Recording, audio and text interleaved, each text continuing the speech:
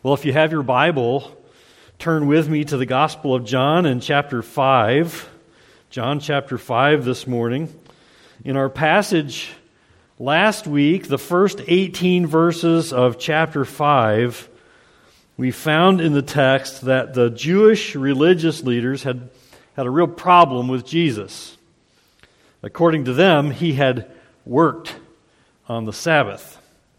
In fact, what he had done was heal a man on the Sabbath. A man who had been lame for 38 years.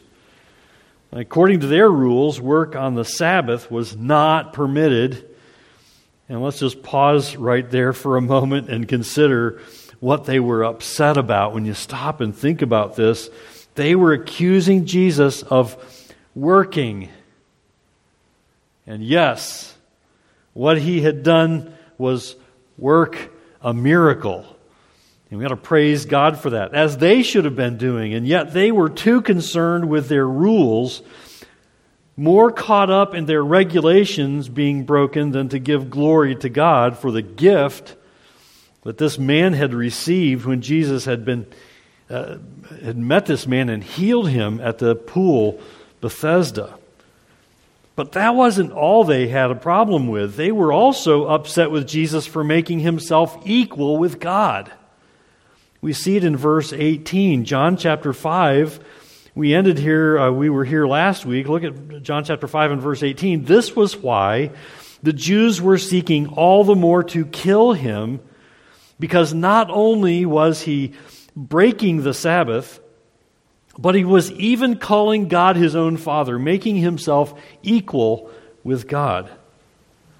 Never mind that Jesus had demonstrated that he is God in human flesh by working this miracle, healing this man who had been lame for 38 years. Their problem with Jesus was that he was challenging their authority. And Jesus laid down a clear challenge to their authority when he broke their Sabbath law. And he angered them even more when in verse 17 he said that my Father is working until now and I am working. Why did he say that? Because he knew that they couldn't argue that God didn't work on the Sabbath. They couldn't argue that. God doesn't take a day off. Are you glad for that? I am. He continually does his divine work. Isn't that encouraging? That God doesn't rest so that we can. We need to rest, but God does not. I'm thankful that God doesn't take a day off, aren't you? In fact, we hear this said of Jesus in Hebrews 1 and verse 3. He is the radiance of the glory of God and the exact imprint of his nature, and he upholds the universe by the word of his power. The universe by the word of his power. Can you imagine? I don't even think we can imagine this. The chaos in this world that would be if God decided to take a day off and didn't order the universe and keep it together. Jesus knew they couldn't argue that God didn't do his work on the Sabbath, so he's correcting their thinking. He's challenging their thinking by making it clear who they're talking to. Who are they talking to? They were speaking to Jesus, and yet Jesus is, and we know this, we've seen it again and again already in these first few chapters of John, Jesus is God in human flesh. They're speaking to Jesus, God in human flesh. And if they have a problem, who do they have a problem with? They have a problem with God. Jesus could have said something like, excuse me, but do you happen to be speaking to God in human flesh? He didn't say that. He didn't need to say that because that's certainly the way they understood his statement, that he and the Father were working. Now what's going on here is that Jesus wasn't interested in having them mad at him for merely breaking the Sabbath or breaking their rules about the Sabbath. If they were going to be angry with Jesus, let's make it over something substantial. And his claim to be equal with God was a far more important reason for them to oppose him. So what we see in the following verses, where we'll be looking today, Jesus is making clear his authority. Who is Jesus? Jesus is God in human flesh. Does Jesus have authority as God in human flesh? Absolutely, yes, he does. Let's look together at John chapter 5 and verses 19 through 29. And I want you to follow along in your copy of God's Word as I read from the English Standard Version. Verse 19, John chapter 5, "So Jesus said to them, 'Truly, truly, I say to you, the Son can do nothing of his own accord, but only what he sees the Father doing. For whatever the Father does, that the Son does likewise. For the Father loves the Son and shows him all that he himself is doing. And greater works than these will he show him, so that you may marvel.'" And verse 21 says, "For as the Father raises the dead and gives them life, so also the Son gives life to whom he will. For the Father judges no one, but has given all judgment to the Son, that all may honor the Son, just as they honor the Father. Whoever does not honor the Son does not honor the Father who sent him." And verse 24, "Truly, truly, I say to you, whoever hears my word and believes him who sent me has eternal life. He does not come into judgment, but has passed from death to life."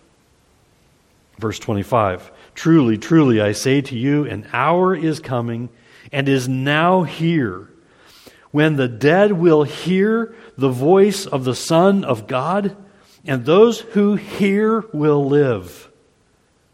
For as the Father has life in himself, so he has granted the Son also to have life in himself. And he has given him authority to execute judgment, because he is the Son of Man." Verse 28 says, "Do not marvel at this, for an hour is coming when all who are in the tombs will hear his voice and come out, those who have done good to the resurrection of life, and those who have done evil to the resurrection of judgment." Now, did you notice as I read verses 19 through 29 that 3 times Jesus says, "Truly, truly"? Each time, Jesus is making a new point. Each time, Jesus is trying to get their attention and to make them kind of sit up and take notice. And each statement prepares for the next one. Look at verse 19 again. In verse 19, "So Jesus said to them, 'Truly, truly.'" Some of your translations, I think the King James says, "Verily, verily, I say to you, the Son can do nothing of his own accord, but only what he sees the Father doing. For whatever the Father does, that the Son does likewise." Now that's a powerful statement that Jesus made. Note that the Son is not independent from the Father. God the Son doesn't go around doing whatever he pleases separate from God the Father. Yes, Jesus is God in human flesh, but he is always submissive to the Father's will. And what he sees the Father doing, he does. In verse 20, Jesus goes on and gives more detail about this unique and personal relationship the Son has with the Father. Look at verse 20 again. "For the Father loves the Son and shows him all that he himself is doing, and greater works than these will he show him, so that you may marvel." So God the Father loves God the Son and keeps nothing from him. Here's something important to note. you learn here that if you want to know what God is like, watch Jesus. Observe the life of Jesus as God shows you in the Scriptures. As you read your Bible and you observe the life of Christ on earth, and you see what He endured on the cross, you find what He does as He's seated at the right hand of God, watch Jesus. You'll learn about God. And by watching Jesus, you discover two ways in which the way God works is revealed. And note that Jesus is making it clear that He is not under the authority of these Jewish religious leaders.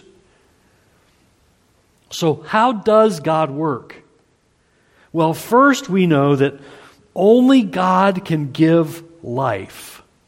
And Jesus says here that He gives life. Verse 21, for as the Father raises the dead and gives them life, so also the Son gives life to whom He will. Listen, Jesus has the authority to be the giver of life and is the giver of life. That makes Him equal with God. Jesus is the one, as He says in John 10:10, who came that we may have life and have it abundantly. Aren't you grateful for that? Jesus gives life, and He gives it abundantly, to the full, to all who trust in Him. But Jesus doesn't stop with that. Secondly, Jesus says He also has the authority to judge. He has the authority to give life. He also has the authority to judge. Look at verse 22. The Father judges no one, but has given all judgment to the Son. Now, back in the Old Testament, if you were to go back to Deuteronomy 1 and verse 17, we learn that judgment is God's. Judgment is God's. And here in John 5, we're learning that this authority to judge, which is exclusively God's, is in the hands of Jesus. So Jesus is telling these Jewish religious leaders who knew these Old Testament scriptures that He's God in human flesh. He's removing all doubt from their minds about what He thought of Himself. So how is God's work shown in Jesus? It's seen here in the fact that Jesus has the authority to give life and the authority to judge. And because of this, Jesus is due the same honor that is due the Father. Look at verse 23. That all may honor the Son, just as they honor the Father. Whoever does not honor the Son does not honor the Father who sent Him. So what does it mean when we see that phrase, honor the Father? What does it mean to honor the Father? Jesus explains here. And here's the second time Jesus says, truly, truly. And by saying this, again, truly, truly, He's saying, this is important. Listen carefully. Pay attention. Take note. Truly, truly, verse 24, I say to you, whoever hears my word and believes Him who sent me has eternal life. He does not come into judgment, but has passed from death to life. Now, what is it to honor the Son? And this is what God wants us to do. God wants us to honor the Son. God wants us to honor the Lord Jesus Christ. Honor is due His name. Because of what Jesus Christ has accomplished on the cross, we're to honor the Son. What is it to honor the Son? We can see it here in verse 24. It's to hear His word. Hear His word. And hearing His word means here far more than just listening with the ears. Verse 24 says, whoever hears my word and believes. Whoever hears my word and believes. Do you want life? Do you want life to the full, as I read from Hebrews this morning? Here's what it means to honor the Son. Hear His word. Read the word. Hear it. That means obey it. Listen to it. Believe it. Believe in God the Son. Hear and believe. That's what it means to honor the Son. You want to honor the Lord Jesus Christ with your life? Begin with hearing His word and believing it and obeying it. And Jesus makes clear why this kind of honoring the Son is so important. Look again at verse 27. Truly, truly, there it is again. I say to you, an hour is coming and is now here. This is so important. An hour is coming and is now here when the dead will hear the voice of the Son of God, and those who hear will live. There's that truly, truly statement again. And so this too is important to hear. Who is this speaking of? Who are the dead who will hear Jesus and live? These are people who are dead in their trespasses and sins, who put their faith in Jesus Christ and in Him alone. They believe God's word, and they believe in God the Son, and because they do, they receive the gift of forgiveness of sins and eternal life. So hearing leads to believing. You've heard that statement, I'll believe it when I see it. Well, what God says is hear and believe. Hear His word. Hear all that you're hearing about who Jesus is and believe in Him and be saved. Hearing leads to believing, and believing is life. Believing in the Lord Jesus Christ. And verse 26 shows you how this can be, that people who are dead in their sins, who believe in Jesus, now have life. They're no longer dead. How? No longer trapped in sin. How? Verse 26, look at it. For as the Father has life in Himself, so He has granted the Son also to have life in Himself. What we've got to conclude here is this wonderful truth. It's a wonderful truth. If you look to Jesus and you believe in Jesus, you will live. You will have forgiveness of sins, and you will have the gift of eternal life in Christ Jesus, our Lord. Again, what does it mean to live? As we heard in verse 25, it means you are forgiven your sins. It is that you will receive the gift of eternal life, and that no one and nothing can snatch you from Jesus' hands. But I want you to know what comes next. What happens if you don't look to Jesus? If you don't honor the Son by hearing His word and believing in Him? What happens if you don't believe in Jesus? There is a coming day of judgment. This too is in the hands of Jesus. Look again at verses 27 through 29. Verse 27 says, and He has given Him authority to execute judgment, because He is the Son of Man. Do not marvel at this, for an hour is coming when all who are in the tombs will hear His voice and come out, those who have done good to the resurrection of life, and those who have done evil to the resurrection of judgment. So first I want you to note from these verses not to confuse those who have done good with being a good person. You know that we're prone to look at somebody and say, "Oh, they're a good person. They're pretty good. They're fairly moral. They're a good person. They're good people." Those who have done good here in this verse and come to the resurrection of life are not people who have just merely been good or a good person. Those who have done good and come to the resurrection of life are all people who have believed in Jesus for the forgiveness of their sins.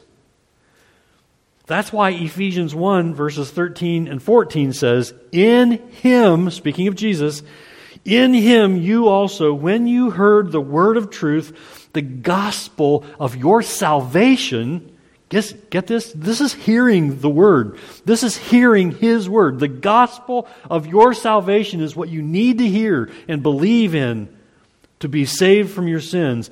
"In Him you also, when you heard the word of truth, the gospel of your salvation, and believed in Him," what happens? It says, what happens is you are sealed. You were sealed with the promised Holy Spirit, who is the guarantee of our inheritance until we acquire possession of it to the praise of His glory. Why does Jesus deserve to be glorified and honored?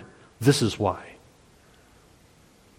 He's the guarantee of your inheritance if your faith is in Him. If you've looked at Jesus, if you've listened to His word and you've believed in Jesus, He guarantees your eternal destiny. He guarantees your eternal life. He guarantees your place, we heard sung of this morning, your place in heaven. You see, God does want us to be good people. But verse 29 isn't about performing good works to earn your salvation. You need to hear this. You can't earn your salvation by any amount of good works. Yes, there are a lot of people who are, by the world's standards, good. Yet by God's standard, there is no one good. There is no one who measures up to God's standard of complete sinlessness, total righteousness. No one is sinlessly perfect. No one. Romans 3:23, "For all have sinned and fall short of the glory of God."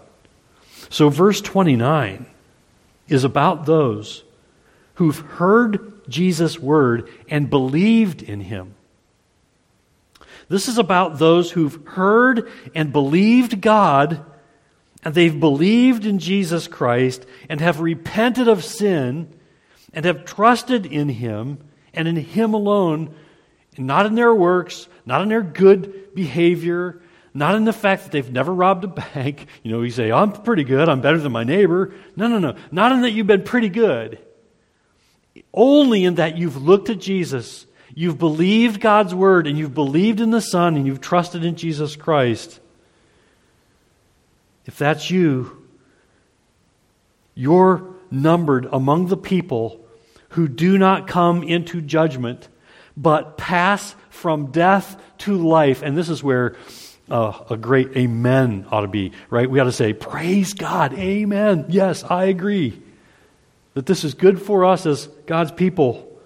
What a wonderful thing, isn't it? That we pass from death to life, not because of anything that we've done, all because of the Lord Jesus Christ and what He's finished on the cross.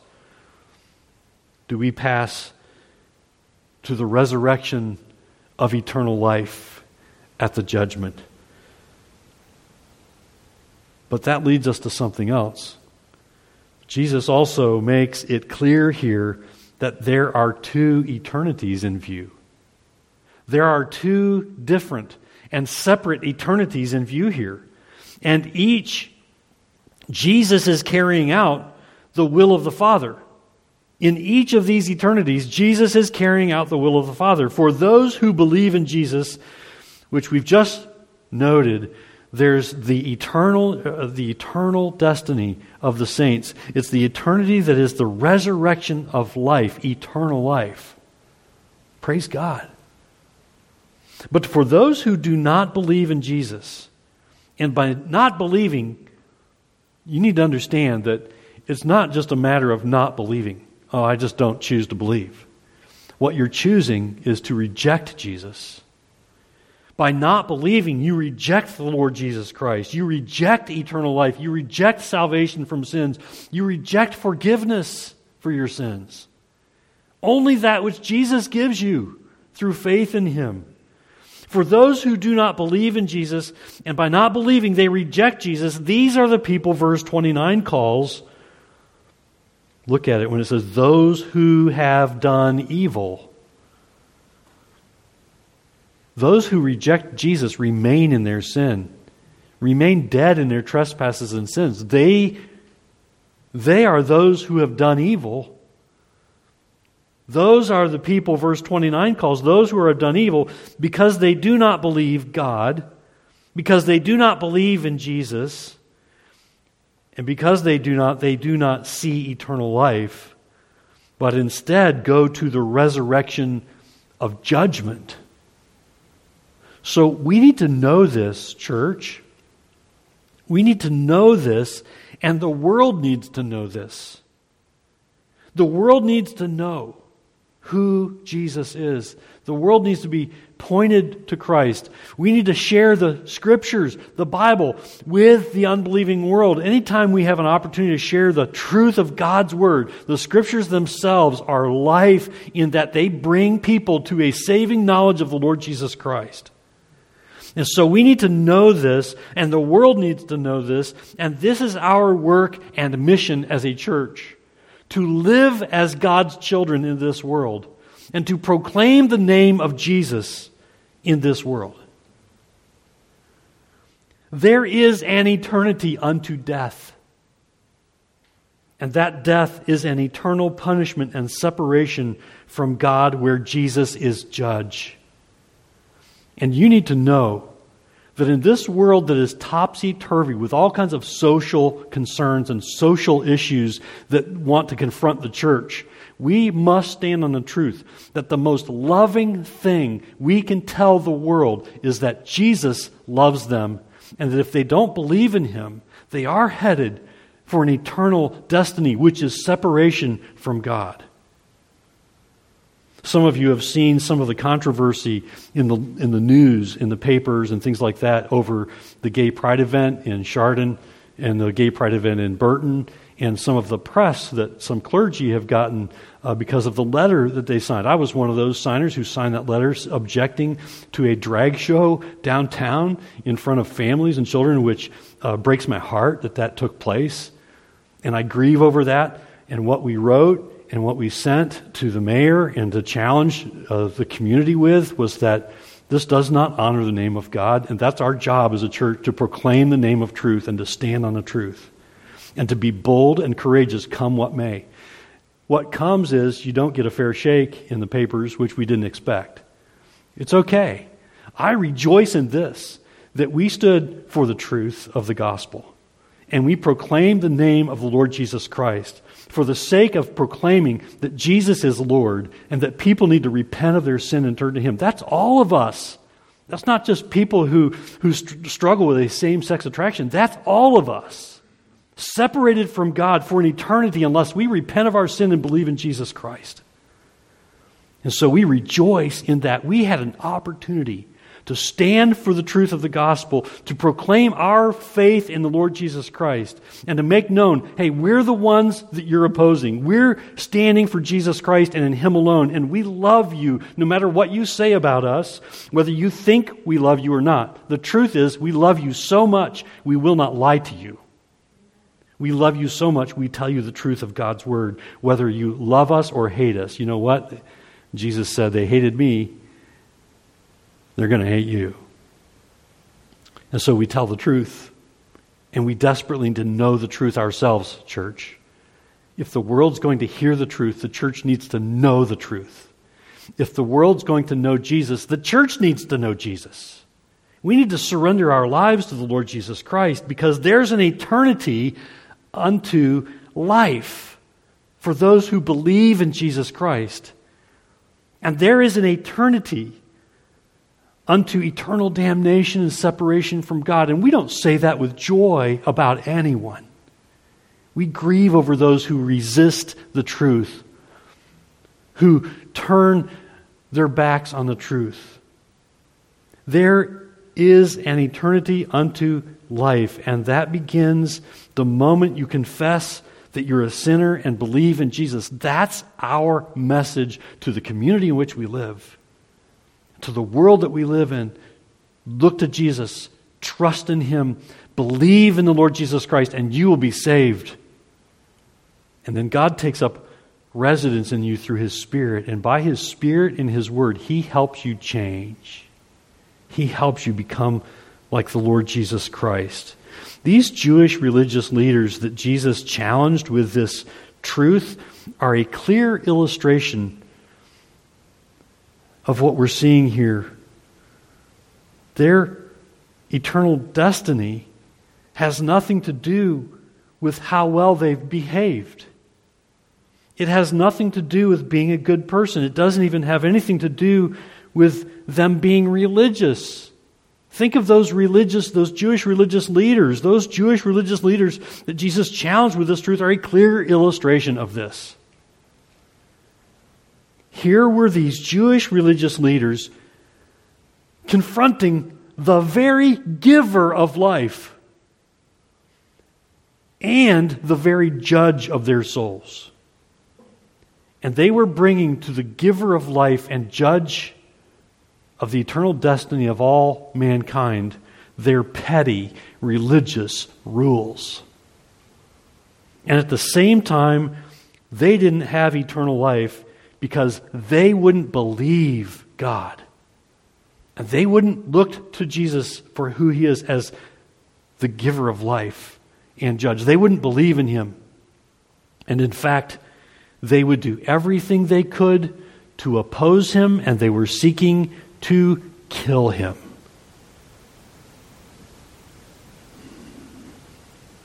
The question for you today, and for me today, here's the question for you today. Will you be just like them and reject Jesus and face Him, the one with authority to judge, in the day of judgment? Will you reject Him? Or will you give Jesus the honor that's due Him? And He deserves all the honor and glory and praise that we give Him and more. Will you give Jesus the honor that's due Him as God the Son, the giver of life, the judge for all eternity? And will you hear His word and believe and be saved? And if you are a believer in Jesus, will you allow His word today and always to challenge you to live your life completely for Jesus? You see, that's what God calls us to now. He says, hey, now that your eternity is secure and no one can harm you, now what can the world do to us? They may be able to physically harm us, but we have eternal life. We're saved for all eternity. And the Lord Jesus Christ is the ultimate judge. He will settle all accounts. We need not worry about that. If our eyes are fixed on Christ, our eternal hope and destiny is in Him and in Him alone, and we are secure for all eternity. Put your hope in Jesus, and then realize now our challenge is, if you're trusting in Jesus, our challenge now is to live in this world and not be of this world, and yet proclaim the name of Christ, whether people want to hear it or not, speak the truth of Jesus Christ, and make it clear that Jesus loves them and went to the cross to die for their sins, and yes, they're sinners in need of a Savior. That's what we're called to. Let's be the church. Let's be the church that God wants us to be.